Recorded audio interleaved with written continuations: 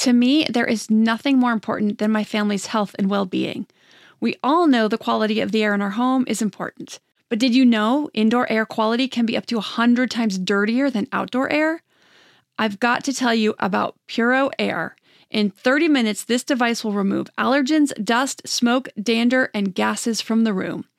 Puro Air uses a stronger filter called a HEPA 14 that filters pollutants at a microscopic level and is backed by scientists from Harvard and MIT. In laboratory studies, users saw noticeably cleaner air in just 30 minutes.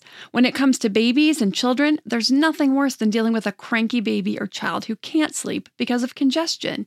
Air purifiers can help reduce congestion and improve immune system function to fight those winter colds and flus. I use my Puro Air purifiers to clean the air in my home, especially in our bedrooms while we sleep. It has a quiet, relaxing hum and cleans the air from pet dander, allergens, viruses, dust, mold, odors, and contaminants.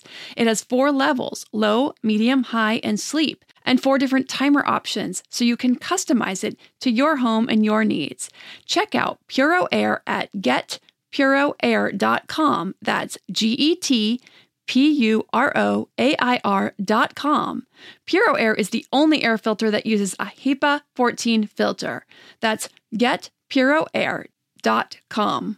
Save big money when you start your next project today at Menards. Check out our great selection of garage and utility lighting options. In stock, ready to take home today. We carry everything to help you illuminate whatever project you're working on. Shop garage and utility lighting products in store at your nearest Menards. You can also view all of our entire selection of lighting options today on Menards.com. Save big money at Menards. Welcome to the Your Village podcast, Parenting Beyond Discipline. Your Village is the most comprehensive site for evidence-based parenting classes available on demand at yourvillageonline.com. Our 50-plus classes give parents the foundation, steps, and tools for creating strong, healthy relationships with their children, resulting in responsible, cooperative, happy, and successful children and families. My goal is to help parents support their children in finding and reaching their own unique potential. The podcast is a place to learn about all things parenting and get your questions answered. I'm Your Village founder and your host, Erin Royer. Today I'm back with some parenting questions. I have quite a few to catch up on, so I'll continue to answer the parenting questions in the next several episodes. And then in a couple of weeks, I will cover the very interesting topic of birth order, what common traits are of each birth order, only children, oldest children, middle, last, and multiples. What factors affect the degree to which a child may or may not exhibit the common traits of their birth order, along with some things parents may want to think about when parenting each child as it relates to his or her birth order. Personally, I think it's very fascinating stuff. But our first question today is from Jane, wanting to know how to deal with her 2-year-old's hitting phase. Hi, Erin. I came across your podcast recently, and after visiting your website, I've purchased the 3-month package. I'm planning to go through all the courses. However, I'm wondering if there is a particular section I should focus on first, as I'm having issues with my 2.5-year-old son hitting and throwing things. This hitting phase has been going on since December, and I can't seem to figure out how to correct this behavior. In the past 2 weeks, he has started hitting his little brother, 12 weeks old. So I am desperate to find a way to stop this. I assume the discipline section is the best place for me to start, but I thought I would ask in case there is another unit that might be better for this situation. Thanks in advance. Now, Jane's question is specific to what classes will help her work with her son on hitting since she is a member. But since hitting in these early toddler years is such a common issue, I want to give some background and tips on this issue. The other piece is the hitting the younger sibling, so I want to also take a minute to address that piece as well. I want to start with talking about age-appropriate behavior. If you've listened to other podcast episodes where I've talked about this or watched any of my classes, then you're well aware that this hitting, biting, kicking, and other such aggressive physical behaviors is normal in the 18 months to age 3 range. Now, this doesn't mean that we want to accept them or allow them. It just means that it's a normal reaction during this age because their logical brains are really underdeveloped. So when they get overwhelmed with emotion, these young toddlers tend to act out physically as a reaction to the strong emotions that they're experiencing. So what we want to do is work with them to learn better ways of sharing their feelings. As we work with them in learning better ways to share feelings, we help their logical brains develop.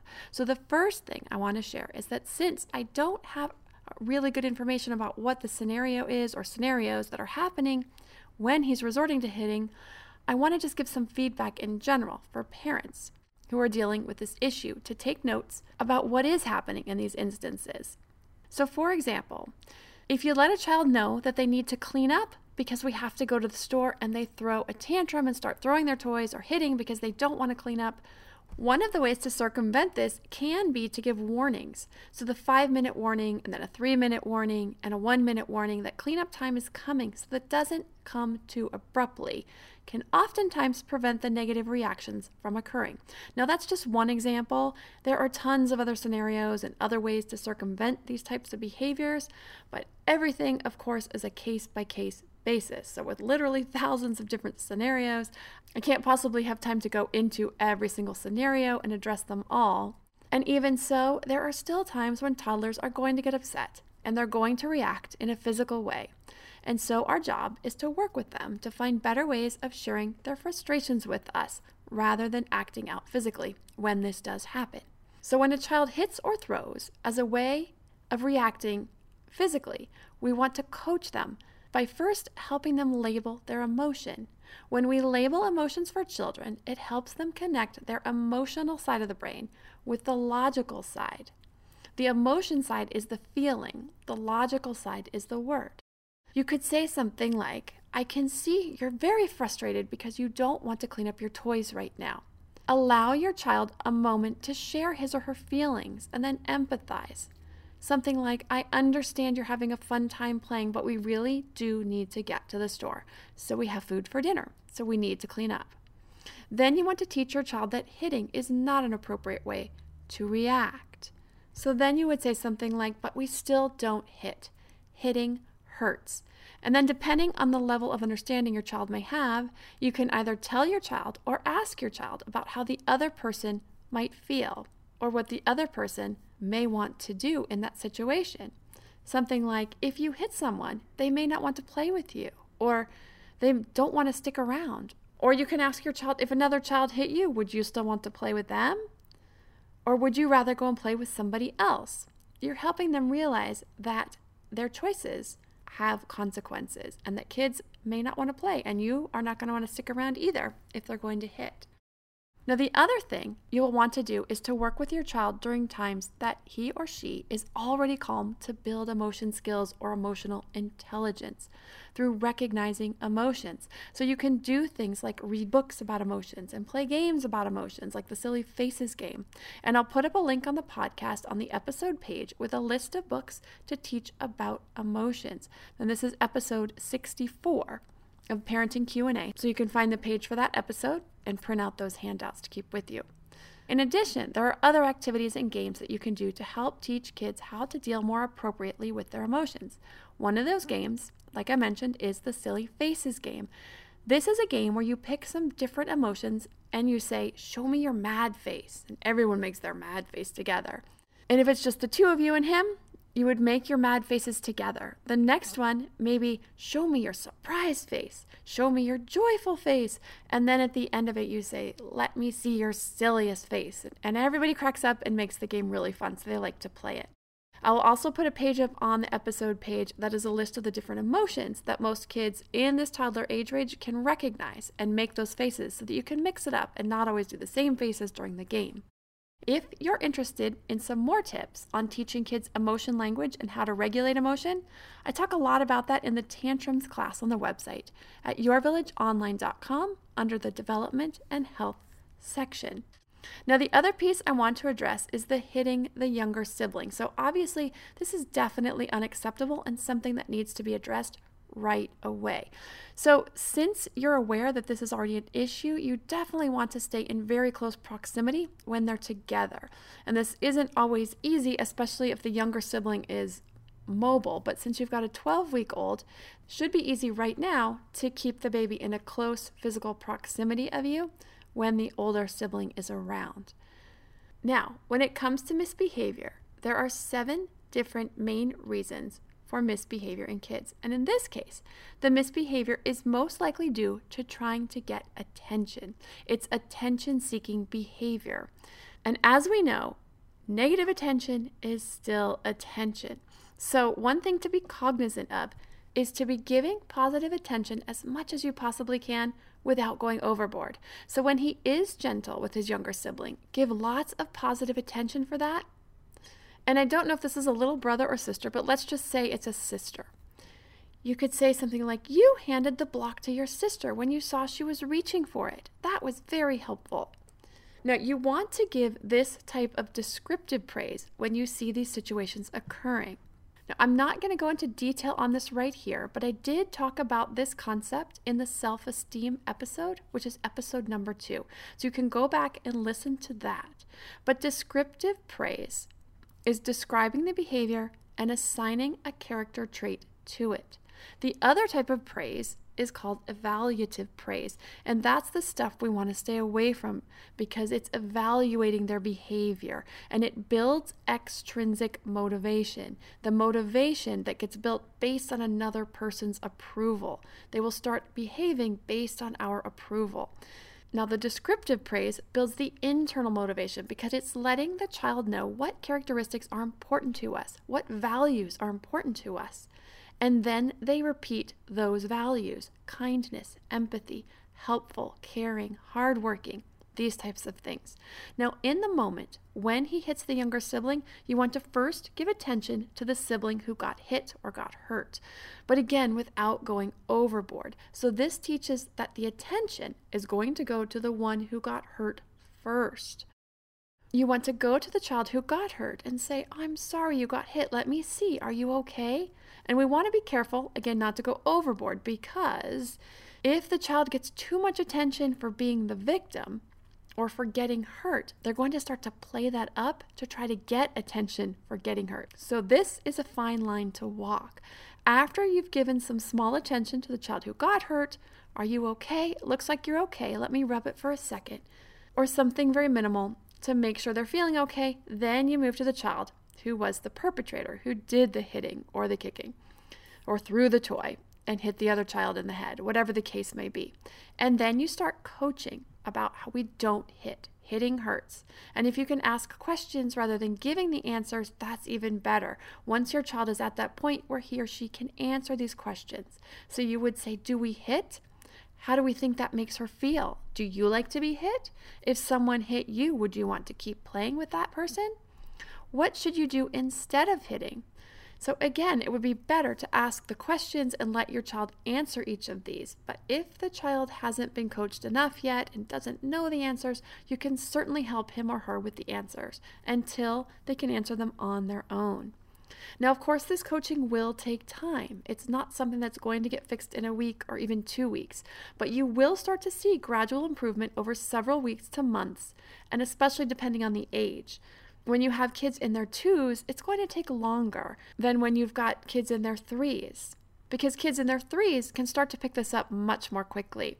One of the ways you will know this is working is when the child is able to answer the questions on his or her own rather than you having to coach or prompt the answers. Once the child is able to answer these relatively quickly, you know that it's starting to get in there, and that the next step is going to be that they're actually going to be able to start incorporating these thoughts into their actions. Now, this will happen slowly at first. A few times here and a few times there, the child will remember to use his or her words rather than hitting. And then soon, more and more frequently. The other thing you can also work on with your kids is when they are having difficulty dealing with a situation and they're getting too upset, is to learn to come and get an adult for help. So let's say you have a 2.5-year-old toddler who wants a toy from a really young sibling, a 12-month-old or 6-month-old, and they really want the toy and they're getting frustrated, but they know they don't grab it. So you teach them to come and get you to get some help so that you can help them with the frustration. It's part of life. We don't get everything we want the moment we want it, and that's tough for little kids. Heck, it's tough for some adults, so it's better if the kids can learn while they're really young, and they're going to need our help to learn to deal with that frustration of waiting until it's their turn to have a toy. The point here is just that it's important to help kids understand that it's not just okay, but they need to be able to tell when they aren't handling a situation well and they need some help from an adult and to come get you. Now, I also advise Jane to watch the class on sibling rivalry to learn about all the do's and don'ts for building a really strong relationship between siblings, because these relationships start really early, and there's a lot of things that we can do that help build their connection and things we don't want to do that can hurt their connection. And I'll get to this next question in a moment after a word from our sponsor. This episode is sponsored by ByHeart.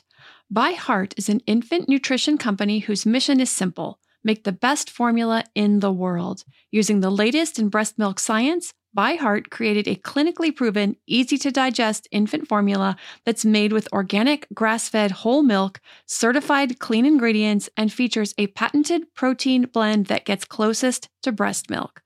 Our blend includes the most abundant protein found in breast milk, alpha-lac, as well as lactoferrin, the number one protein found in colostrum, along with broken down, partially hydrolyzed proteins.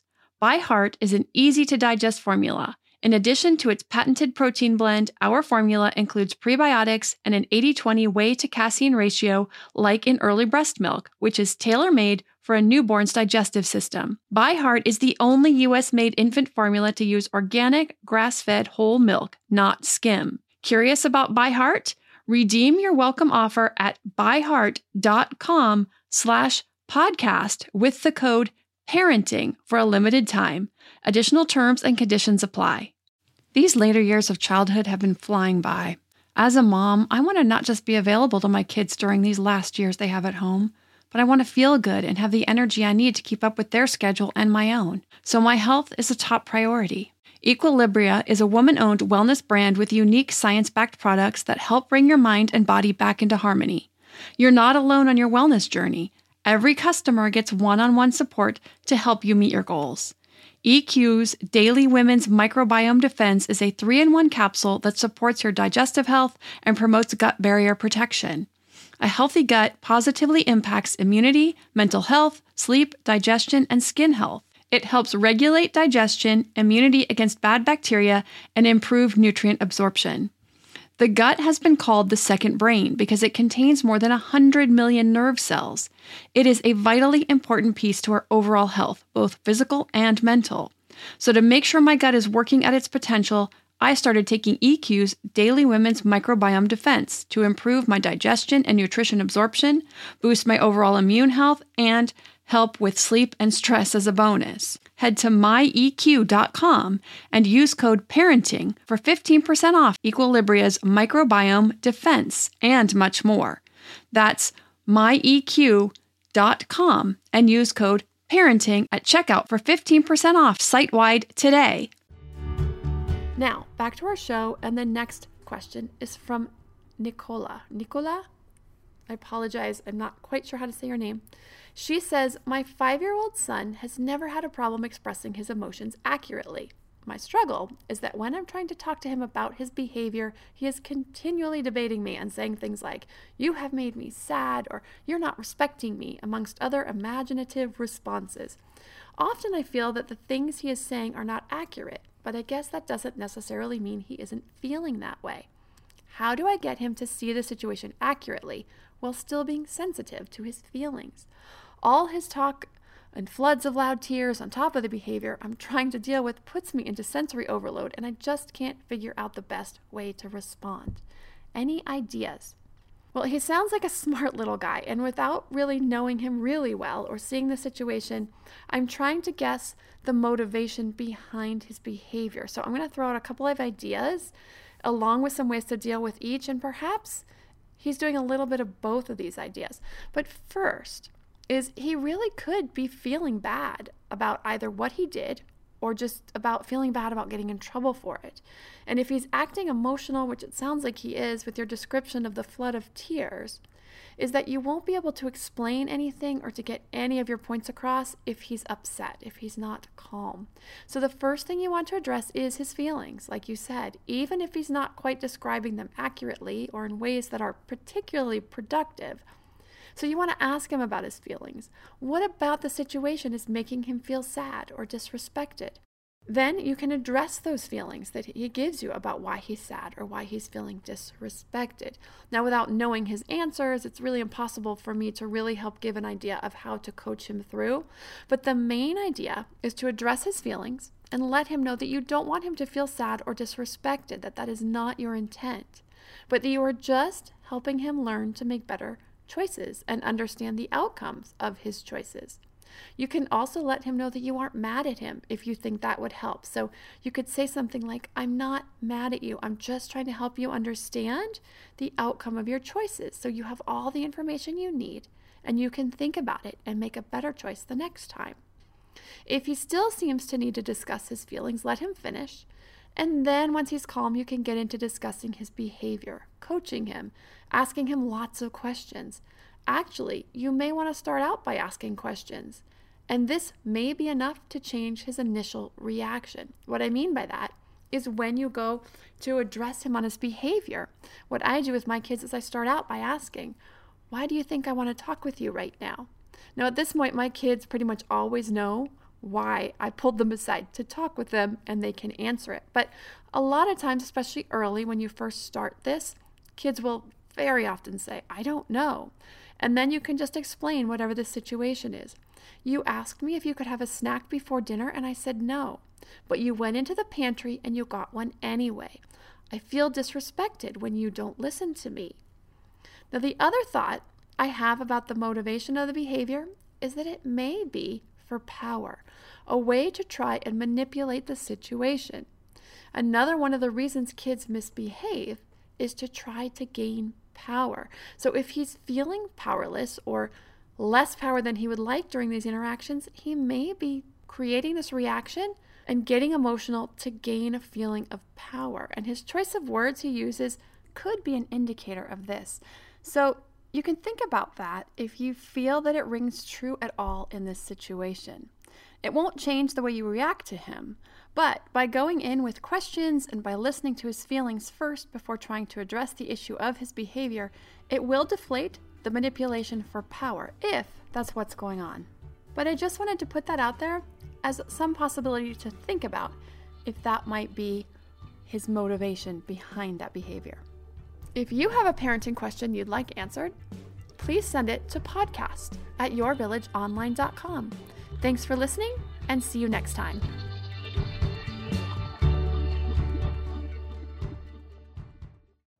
You know how to book flights and hotels. All you're missing is a tool to plan the travel experiences you'll have once you arrive. That's why you need Viator. Book guided tours, activities, excursions, and more in one place to make your trip truly unforgettable. Viator has over 300,000 travel experiences to choose from. Everything from simple tours to extreme adventures and all the niche, interesting stuff in between. So you can plan something that everyone you're traveling with will enjoy. Real traveler reviews give the inside scoop from people who've already been on the experiences you're considering. So you can plan with confidence. Free cancellation helps you plan for the unexpected. And 24/7 customer support means you can travel worry-free. Download the Viator app now and use code Viator10 for 10% off your first booking in the app. Find travel experiences for you. Do more with Viator. Without the ones like you, who work tirelessly to keep things running, everything would suddenly stop. Hospitals, factories, schools, and power plants, they all depend on you. No matter the weather, emergency, or time of day, you're the ones who get it done. At Grainger, we're here for you with professional-grade industrial supplies. Count on real-time product availability and fast delivery. Call, click Grainger.com, or just stop by. Grainger, for the ones who get it done.